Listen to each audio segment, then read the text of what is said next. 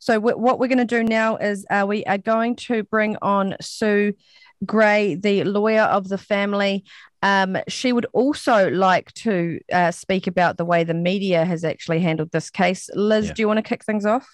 I'd love to, Sue. I was one of thousands and thousands absolutely outraged at the terrible quality of the interview you were given by a man called Corin Dan on what used to be the flagship program of our BBC equivalent for New Zealand, used to be Radio New Zealand. And that was because it was regarded as balanced, fair journalism, looking at all sides, giving people a voice, even if, well, actually, the journalist's personal views never came into it. What you had was a little man who was going, no, I'm not going to listen to that from you. You won't say that. No, I won't allow you. How dare you? Talking over you constantly in that interview.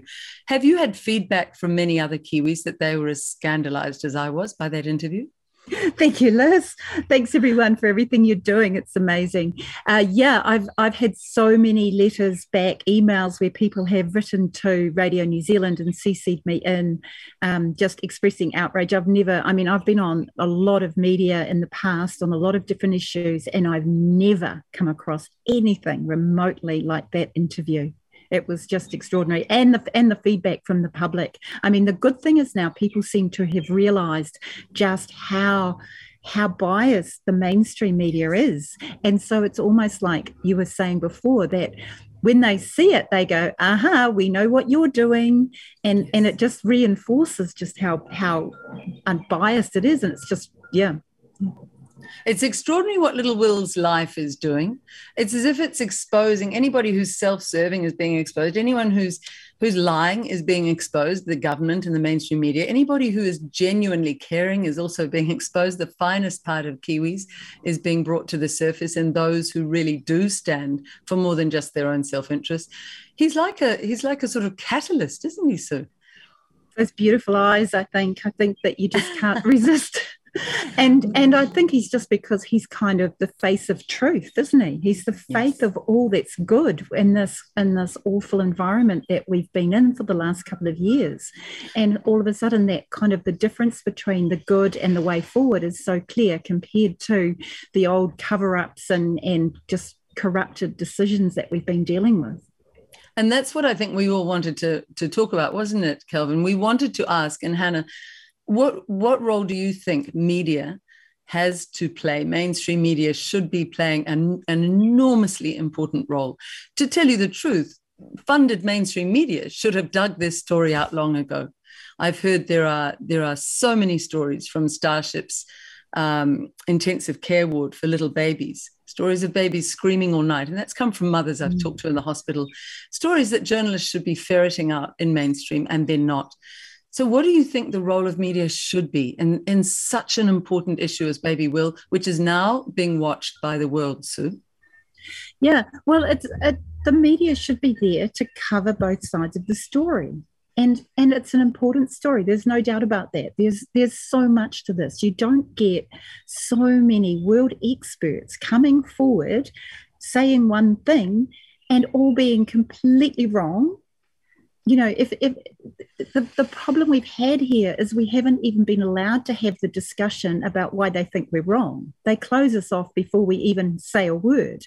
And that example with Corin Dan just highlighted exactly the same thing. You know, if the truth speaks for itself, let's put the views on the table and work out what the truth is. But you can't say, well, you can't say that, and you can't say that, and you can't say that, and you can't say that, but we're going to tell you that this is the truth.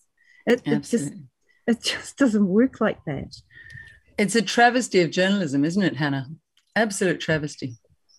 It's probably a good time to actually, like you're bringing up, you know, the fact that there's other families. There is, the mother Doreen and baby Rosalie as well, that, you know, they have wanted to stay more private about what they're facing, but then at the same time, I think they are wanting to be spoken about as well, because they're fighting a very similar battle.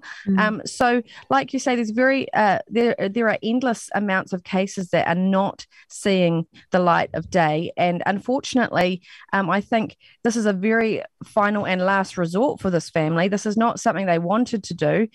This is something they've kind of felt like they've been pushed into a corner and they had no other option, because other families have actually been working for over a year to try and get access to unvaccinated blood, and they haven't actually got anywhere with it. So media's role is to, expose the corruption and bureaucracy, the miscarriage of justice, when people aren't able to express their human rights or their civil rights, and holding power to account. And that is the real role of the fourth estate. And of course, with the attack from the government against us, we know that they are very scared of people who are willing to tell the truth and willing to go where many fear to tread. And unfortunately, the majority of our journalists, they are buying a brainwashed narrative. Essentially, they've forgotten how to think. And unfortunately, that ties in with the universities and how the universities are pushing Marxist propaganda, and there's a real agenda going on. I mean, we don't have to get into it deeply, Calvin, but what do you think? You've been attacked for years by the media, and they're always losing. But the world is basically being reorganized in a fashion where it suits a handful of people, and we don't count. It's like this whole climate change rubbish, and it is a scam. The carbon they are targeting and trying to get rid of is you. So their mindset when it comes to a baby is, so what? Whereas for the parents of that baby, it's everything. And these are the things that have got to be remembered. I mean, the mainstream media as Liz and Hannah and everyone else who has come here so far has stated, they take their marching orders, they get their talking points, Operation Mockingbird on steroids, and that just pushes out down the line. You can hear it, the same phraseology, the same words, almost exactly the same in sync. If you play them one over the other and layer them, it will almost be the same person. It's absolutely incredible. I've actually got a question for you, Sue, because and we've touched on this before, talking about it, but what happens is anybody that speaks the truth, the mainstream media will come at you regardless. Like, it really doesn't matter how much you are so careful about what you say and how you really plan out each and every move and you overthink everything. At some point, we just have to stand on the truth of who we are, be proud of who we are, know that we're doing the right thing, and realize that they'll come at us and they'll throw everything they've got at us, but eventually they'll have no more stones and arrows to throw, will they, Sue? And the evidence will speak for itself. Well, the evidence definitely speaks for itself. And I mean, I'm a very big fan of the law and the evidence. And if the media would just stick with the law and the evidence and human rights laws and all of those kind of laws and respect the rights of parents, respect the principle of informed consent, there wouldn't be an issue. The problem is that they are not using the law and they're not relying on the evidence. They're operating, it seems, under an ideology that doesn't matter what anybody says, they're going to form the conclusions that they want to form. And so, it is a bit scary on the front lines sometimes when, I don't know, I know you all do a lot of research. I do a lot of research. I mean, I have spent so many hundreds of hours. I went to Europe to go to the meetings in London and in Nuremberg and in Vienna. I spend all my time on the phone and on listening to people, talking to doctors. I really, really just love understanding these things. And then I'm talking to these idiot journalists who have got absolutely no clue, and they're labeling me as a layperson who knows nothing just because they know nothing, and it's actually quite offensive. What has been interesting with this case, though, is that international media is starting to get involved, and I've had, for example, the New York Times contacting me, and they're asking good questions. They're asking about human rights and the very sort of questions that the New Zealand media are just nowhere near asking. So it does give you some hope that eventually maybe the New Zealand media will step up its game and actually realise that they've dug themselves in a big hole, and that it's time to, again, instead of labelling anyone that's got a different view, actually listen to what we're saying. And they've either got an answer, if they've got evidence to answer us, well, tell us what it is. And if they haven't, well, at least listen to what we say and acknowledge that there might be some issues and concerns in what we're saying. That's a brilliant answer. And instead of ad hominem attacks and put downs, then Corin Dan looked ludicrous when he was saying, oh, you're a lay, we're both laymen, you're a lay woman.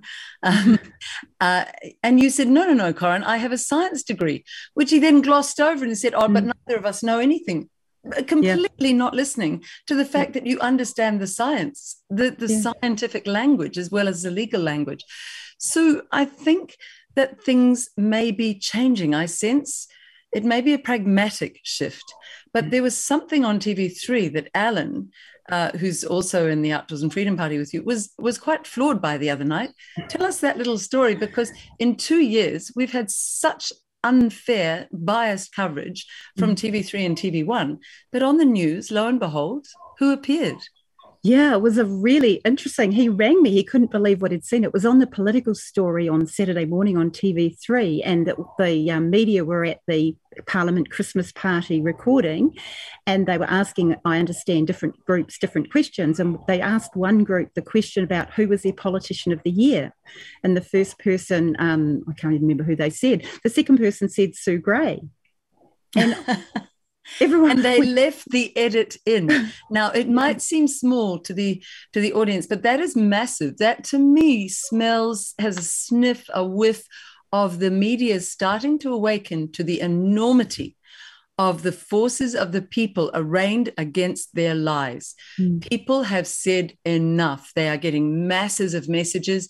The bullying by Michael Laws, his attempted bullying, Sean Plunkett, a complete failure in his interview with Brenton Faithful a few weeks ago. There is a fury at the media that they are continuing to lie in the face of so many Kiwis who are now aware of the truth.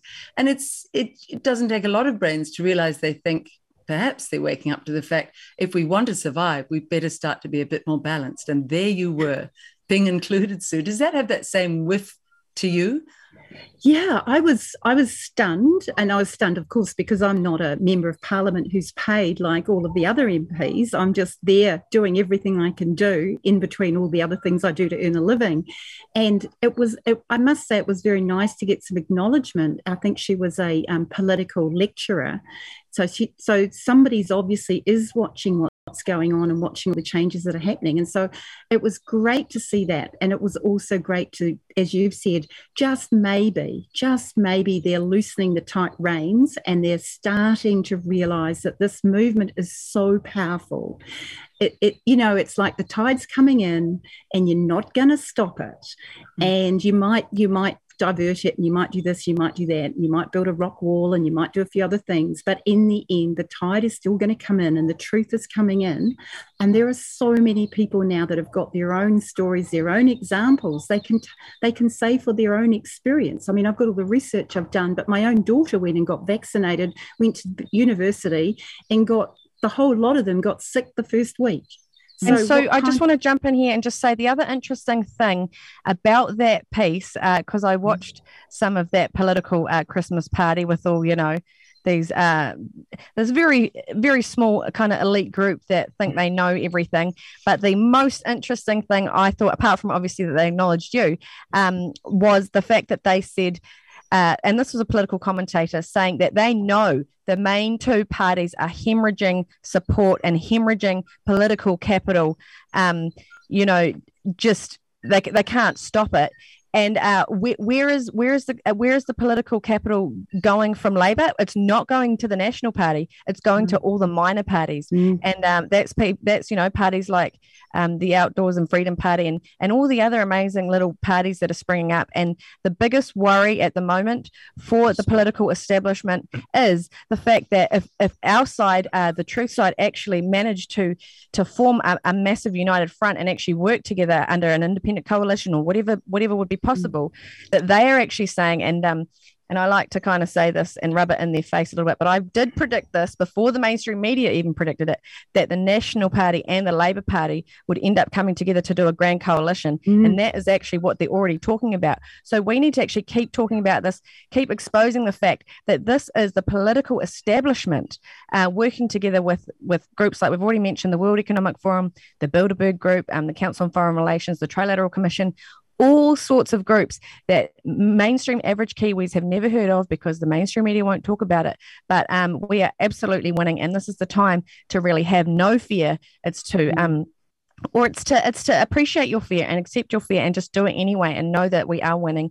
And this baby is just a complete catalyst for another level of moving up that kind of mountain that we're all climbing. And I've said that to our team this week, that I think it's a real watershed moment, standing outside that court this week with everybody, and just the level of truth that is being exposed, and the level of people that just normal Kiwis that may have had their head in the sand that are now actually starting to ask questions. And we should all just be so proud of each other for what we're doing. Calvin, what do you think? Let's hope we get tens of thousands there on in time for that court case. Yeah, Tuesday, Absolutely, 9:00 on Tuesday. And Sue, we have fastidiously avoided talking with you about the court case because as an officer of the court, you have to be really careful that nothing is said that could compromise that sacred position in which you're representing the family in court on Tuesday. So this was not the time to discuss the court case. We'll have plenty of time afterwards to discuss the imminent victory that I predict. I would say on what Hannah's just said, I really worry that National their voice is completely silenced on sticking up for baby Will, just as it was completely silenced on sticking up for the mums and dads who went to the Freedom Village.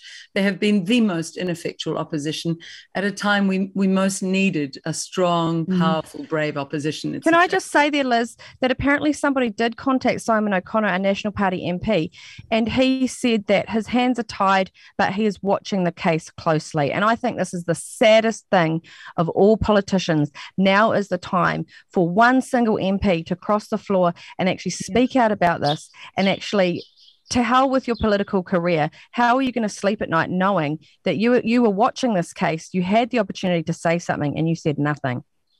It's the same thing as Wellington. Sue, just your comments on that, and to sum up why every Kiwi, in your opinion, needs to stand up and speak out for baby Will, this seminal case that the world is now watching. This government is on show with all its faults and failings now.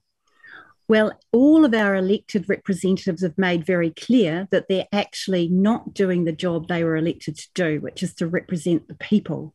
They're all representing other interests, and they're representing basically secret, undisclosed interests because they've never told us who they're representing. And it's the time now to actually work together with everybody who is standing for the people, because it's the people and the humanity that's going to take us forward. It's not corporations, it's not globalist regimes, it's not money. It's actually what is important, what kind of world do we want? And we've got this huge opportunity now. All the work that everybody's been doing for so long, trying to expose what's happening, understand what's happening, build these networks of other good people who care. All of that work seems to be coming together, and it's just becoming like this big sort of spiral vortex that's bringing in more and more and more amazing people. The world is totally watching New Zealand. I've been getting calls from all over the world. I had that email this morning from Michael I forgot his name now, Zorzov, who came on the show. He talked to me. I said, hey, you've got to get on the show and tell everybody this amazing information you've got. And he said, yeah, absolutely. And then I've got all these other people running around talking to their amazing networks, because everybody is getting the same feeling. So we got it in New Zealand, but all of our world connections are getting the same vibe as well, that this is the chance for change. And we've just all got to step forward. Just don't be scared. It is scary. It's scary doing something different, but it's a lot more scary not doing it and going through this mad regime of tyranny that we've been putting up with for the last couple of years. And where are the men, Calvin? We need the men, don't we, to stand up and be courageous? Well, just like the politicians, they've been missing in action from the start. I mean, you mentioned you want one of these politicians to cross the floor because they've been watching this case and they could have said something. They could have said something for the last over 2 years, but they remained silent. Why? Because they're all in on it. Every one of those politicians should not be returned at the next election cycle. Give it to people who have actually got a heart, who will put this country back on track, who actually give you real solutions. Everyone's telling you what's wrong. We all know what's wrong, how we live it every day. How about we start telling people, here's our suggestions for solutions. We work for you. You tell us what to do. and sign a contract with the people with a right of recall. If you don't deliver, you're out. Don't wait 3 years. Get them out straight away. That's the way I look at it. I love that, Kelvin, because I think the baby represents so much of that. Baby will represents that love, that coming together in unity, Sue, that gathering around that center of the vortex that's going up and up and up and out, is this little baby with this extraordinary face saying, come on, make sure that the wrong is put right so that I may live. How does it feel, Sue? This is not a legal question, so I think we'll be safe here, to have the honor of representing such a sacred little soul in your legal career. How does this stand as a watermark? And then I want to acknowledge your legal team as well.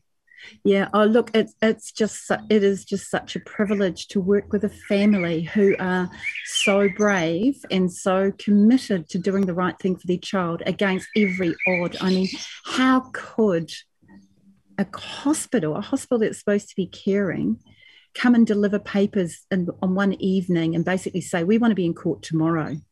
Oh. How could anybody think that's okay?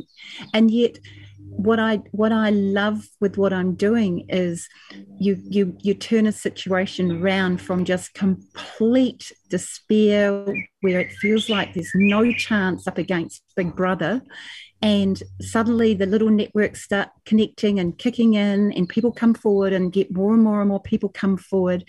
And then outside court the other day, as the family left and the people cheered, I think we were all in tears just watching that amazing support. Like, it was just such a beautiful moment to just see that acknowledgement of their courage, that they'd stepped up and they're doing it for their child, but by them doing it for their child, they're doing so much for everybody else as well. And everybody else was realizing that, it's beautiful. I've been lucky. I've been involved in lots of amazing cases. But yeah, this is really one out of the box. So the other thing, your team, I think we must acknowledge, I know Kirsten Murfitt, I've seen little notes on threads where she's been working late into the night, and wonderful Katie and Ken. Could you just perhaps name at least their first names, if you wouldn't mind, just so people know there's a wonderful team behind you? Yeah, so Kirsten Murfitt, she's just a spectacular lady. She has done a lot of work on the subject. A lot of you would have seen her open letters. She's got so many issues that she's got to deal with and juggle, and yet she still makes time to come forward and help with this. She's coming up on Tuesday, and it's going to be so good. Oh, she's coming up on Monday, ready for Tuesday. It's going to be great having her here because she's just an absolute power of strength. She came down to Wellington and helped with the Vax case as well down there.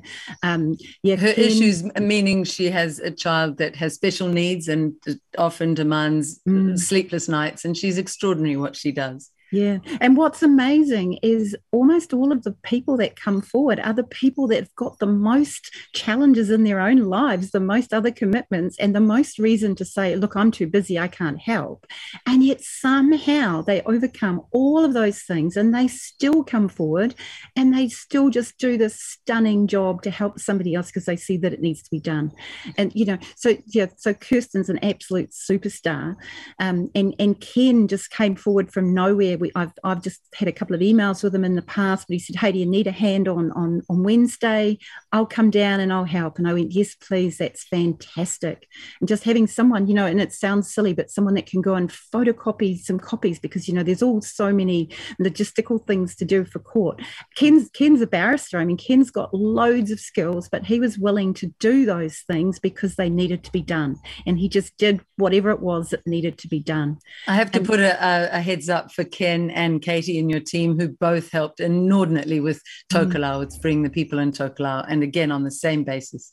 Yeah, and there are other people who are working in roles where it's not really possible for them to come forward and be public, but they're helping, sharing their expertise as well. So, there's a lot of others, I won't name them because I know they don't want to be named, but there are people, and a lot of this is trying to organise. Sometimes there's so many offers of help, it's almost too hard to coordinate. Like, I sort of feel like I don't do anything myself in the end because everyone's kind of, what can I do? And I'm trying to find jobs for people. Like, it's just amazing. It's just the most amazing thing. That's a good problem to have, Sue. We are finding again the real unity, not the fabricated, wordy, PR spun unity she talked about in the team of 5 million. This is the roll up your sleeves, really genuinely from our hearts, help each other, come together, put aside our differences, love one another as a country, and stand for something that is ethically, morally, and emotionally so important to so many Kiwis now. And Sue, you're at the heart of that with this baby. Thank you so much, Sue Gray. Oh, and thank you, Liz Gunn. I mean, you're just an absolute superstar, what you've been doing for this family. I don't know how you're still going. Like, adrenaline's a magic thing sometimes, isn't it? It is. And I really hear that, you know, while we're having thanks, I could not let that moment pass without acknowledging two people who stayed up this morning until 4 a.m. while I slept because I was exhausted. Kelvin and Hannah were editing clips and putting this together and doing rundowns and making timings and doing calls and texts. They are extraordinary what they've done. They've done all the heavy lifting on this enormous 12-hour broadcast. So, you know, isn't it what you said, Sue? We all have our parts to play, no one more or less important than the other. But what gratitude also to you and Hannah and Kelvin. Thank you too. And what must also be mentioned is that the team behind us as well, Team Zulu, again, got by all this week on 3 hours sleep a night, if that. Back up the next day to do it all over again. He was up super early at a sparrow's fart this morning, getting all this loaded, ready to go. He's amazing. He doesn't like his name being said, so I'm reluctant to even call him by his code name, but Team Zulu, thank you. Yep. And of course, we got Dana in the waiting room, making sure she's coordinating with Hannah. Sometimes you'll see her face not looking up here because she's quarterbacking the bringing in and out of the guests. I'm not being rude. I'm actually, we actually don't have producers or directors behind us, believe it or not. We are the producers and directors of the show while we're actually trying to host it and hold it all down as well. So mainstream media, like you guys have got no excuse at this point. And we've got to thank everybody out there who's watching. Pete at the Skyliner and all the team there. I was going to say that. That was actually my idea to give a shout out to Pete at the Skyliner and everyone watching there and all those around the country who have come together to do watch parties and sending the links out to their friends. This has gone worldwide. People are watching from all over. Shooters as well. Carly Hidegota and her team are there.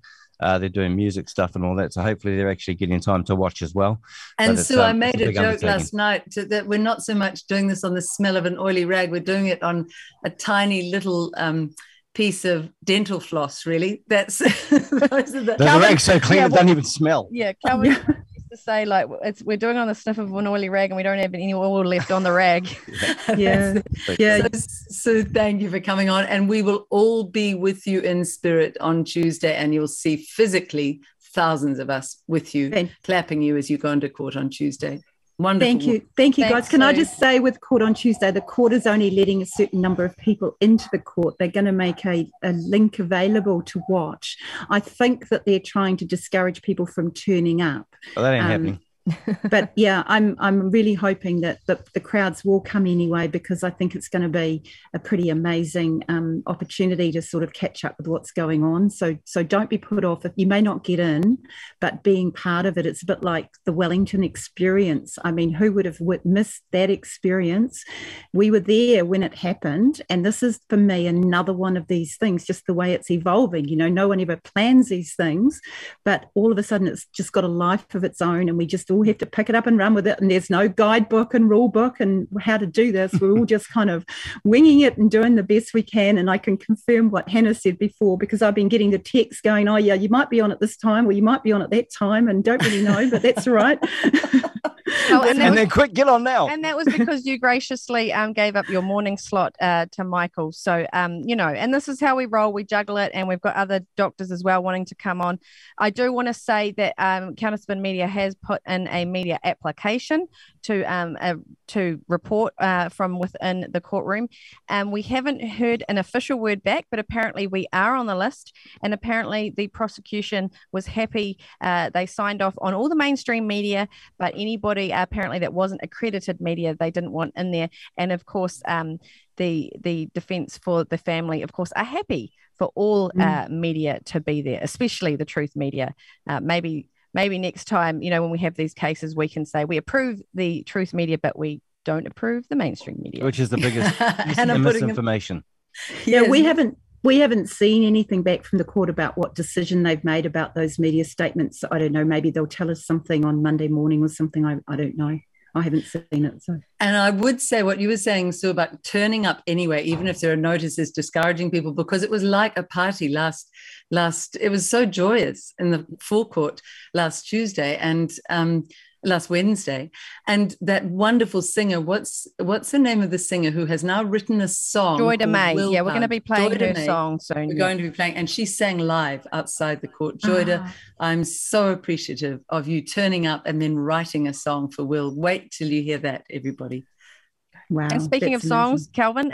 Speaking of songs, we're going to play. We're just waiting for Richard Hirschman from the US to come, and he's the embalmer who was in episode 74 with us, with, of course, John O'Leary and our own Brenton Faithful. Was that the one that went to 250,000 shares? Close to, and that's only on that platform. We've got on other platforms as well. Incredible. We definitely blew past that and more. One of your programs. Sue, we're quite a team. We'll let you go because I know you have work to do, but thank you so much. It's been a delight having you on. Oh, yes, thank you. Thanks all. You're all amazing. And see what tomorrow brings. Onwards and upwards. Fun and games. Okay. So let's roll with Ellie Cook's Little White Crosses. But we have to wait because that wasn't cued. We just heard in our ear. Well, not in my ear, through here, but. All right. So, of course, Little White Crosses was a reference to the line of the string of white crosses that was hanging up down at the Freedom Village outside Parliament earlier this year. Yes. It's kind of etched into everybody's memories. And Ellie Cook actually sung that live for us in Tauranga when we were on tour. So let's hear that now. And Hannah, what did each cross represent? Well, that was actually representing all those who had died and lost their lives from this jab. This experimental gene therapy, vaccine, jab, bioweapon, whatever you want to call it. It's a bioweapon for depopulation. And we are going to be having a Spartacus actor coming on very shortly as well, who has experienced, a lot. He's experienced some injury to this jab, and of course, we have talked to many, and so has Liz. So it's just a real reminder that this is a serious problem out there.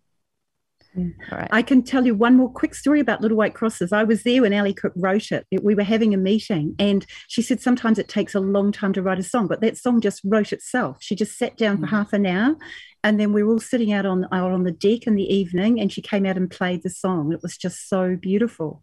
And we all just kind of cried on the deck. It was just stunning. First cut, Get your tissues ready.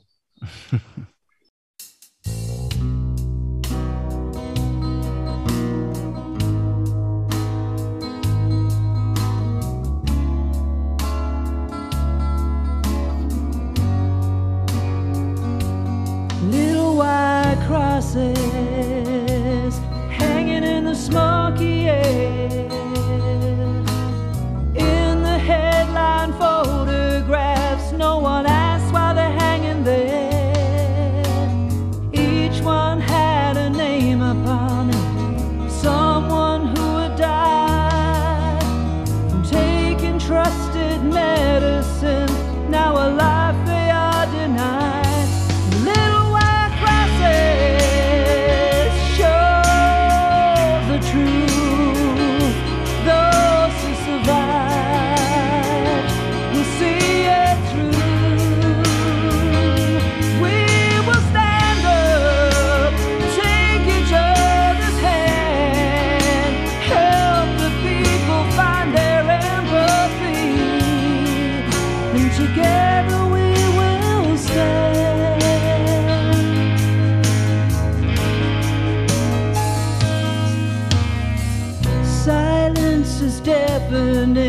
From the ones who called it safe, and those who are not affected turned their backs and walked away. The little white crosses may have been torn down this time, but the truth has a way of rising to the surface. It will climb. Little white crosses, they show those who survive and see it through. We will stand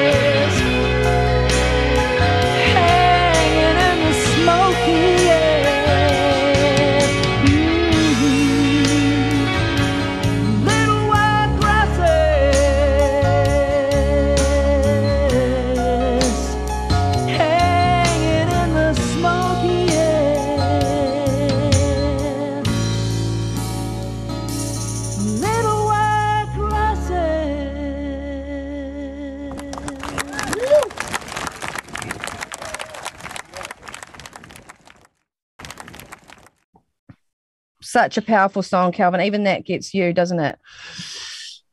Yeah, it does. Yep. All right. So we are now going to, just while we're lining up our next, as we line up our next guests, we are going to play a video that is number 4 in our lineup, and that is the Booster Shyster. So a very good compilation, as always, by the one and only Coronavirus Plushie. He is good. The best approach New Zealand can take is getting those boosters up. All of those numbers and all of those predictions will be reduced for every booster that a New Zealander receives. Go and get boosted. Please do go out and get your booster. The booster is incredibly important, so I implore you, please get a booster. Then let me say that everything that follows are official numbers from the UK Health Security Agency, and there is only one conclusion from those numbers, which is that the third booster shot, so zealously promoted by the British state and its groupthink media, has failed, and in fact exposed you to significantly greater risk of infection, hospitalisation and death. There has to be an accounting for this. To emphasise, these are all government statistics, and you ought to be able to cite them even on British television. So let us start with the basics. There are approximately equal numbers of triple vaccinated as of the combined total of single, double and unvaccinated. This is from the UK Health Security Agency's report last week of April the 14th. Let's take a look at this. As you can see, from a pool of 63 million down at the bottom there, 63 million, there are 32 million who are triple vaccinated. So we have two groups of similar size, 31, 32 million. So it's relatively easy to weigh the merits of the third shot upon Group A versus Group B. Here are the COVID case numbers from the government report I cited on air earlier this month. All the numbers here basically come from March. They basically come from up to a couple of weeks ago. And if you look at this, this shows COVID-19 cases by vaccination status. So the triple vaccinated in March were responsible for just over 1 million COVID cases, and everybody else 475,000 COVID cases. So the triple vaccinated are contracting COVID at approximately twice the rate of the double, single and unvaccinated. Got that? If you get the booster shot, you've got twice as high a chance of getting the COVID. In the United Kingdom, there's twice as many people with the third booster shot who got the COVID as the people who never had the booster shot. It's a widespread phenomenon. This, by the way, I just looked this up before the show. This is New York City. If you can see that, the top line, you probably can't see it, but the top line shows the people who got the booster shot, and there's far more COVID cases in New York City by people with the third shot than with anything else. So the court eunuchs of the appalling groupthink media have retreated to reduced claims for the vaccine. Oh, sure, it won't prevent you getting the COVID, but it will lessen your likelihood of being hospitalised. The booster is incredibly important in the response to Omicron. It makes a material difference to the ability of our population to ensure that they are not hospitalised. From the same report by Her Majesty's government that I cited just a moment ago, let's check that one out too. So let's put this one up here. And again, you see there in the far right-hand column, that's the people with the third COVID shot. And then you see sort of in the middle the people who aren't vaccinated at all, that number 147 at the bottom. So triple vaccinated people who wound up spending a night in hospital, 6,750, everybody else 3,576. So the triple vaccinated are being hospitalized overnight for COVID at approximately twice the rate of the double, single and unvaccinated. So please, The stats show us, the data is telling us every day what a difference boosters are going to make for us. Go and get boosted. It's the most important thing you can do to help our health workforce to prevent them from being overwhelmed. And one notes in particular the significant differences in hospitalisation numbers in those over 60. So that leaves a sole claim for the efficacy of the heavily promoted booster shot. Oh, sure, it won't prevent you getting the COVID or being hospitalised, but it will lessen your likelihood of being dead. And again, from the same report by HMG, and let's just look at this, deaths within 28 days of positive COVID tests in all age groups. And the triple vaccinated, again, in the far right-hand column there, and everybody else, the other columns. And let's just add it up because it's such a huge difference. Triple vaccinated who are dead within 28 days, 1,557. Everybody else dead within 28 days, 577. So the triple vaccinated are dying within 28 days at a rate approximately 3 times higher than the rest of the population.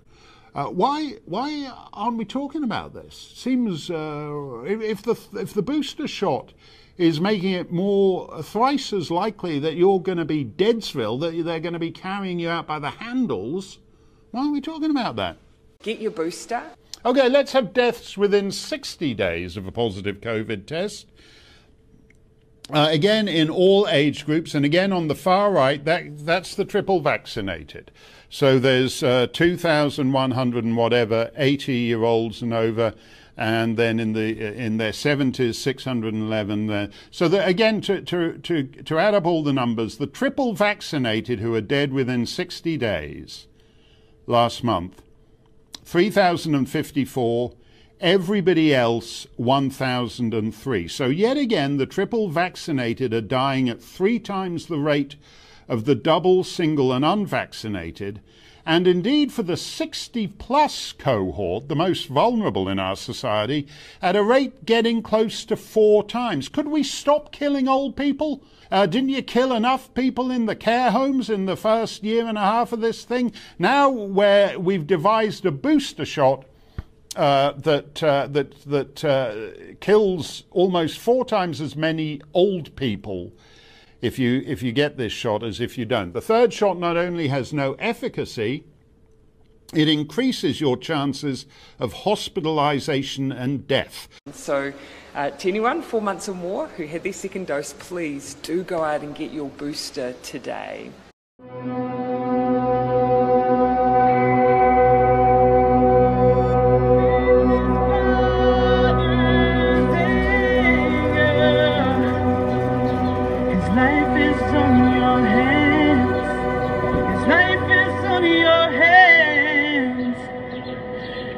Hear his mother roar as his father stood tall. We hear their call. We are breaking down those walls. The people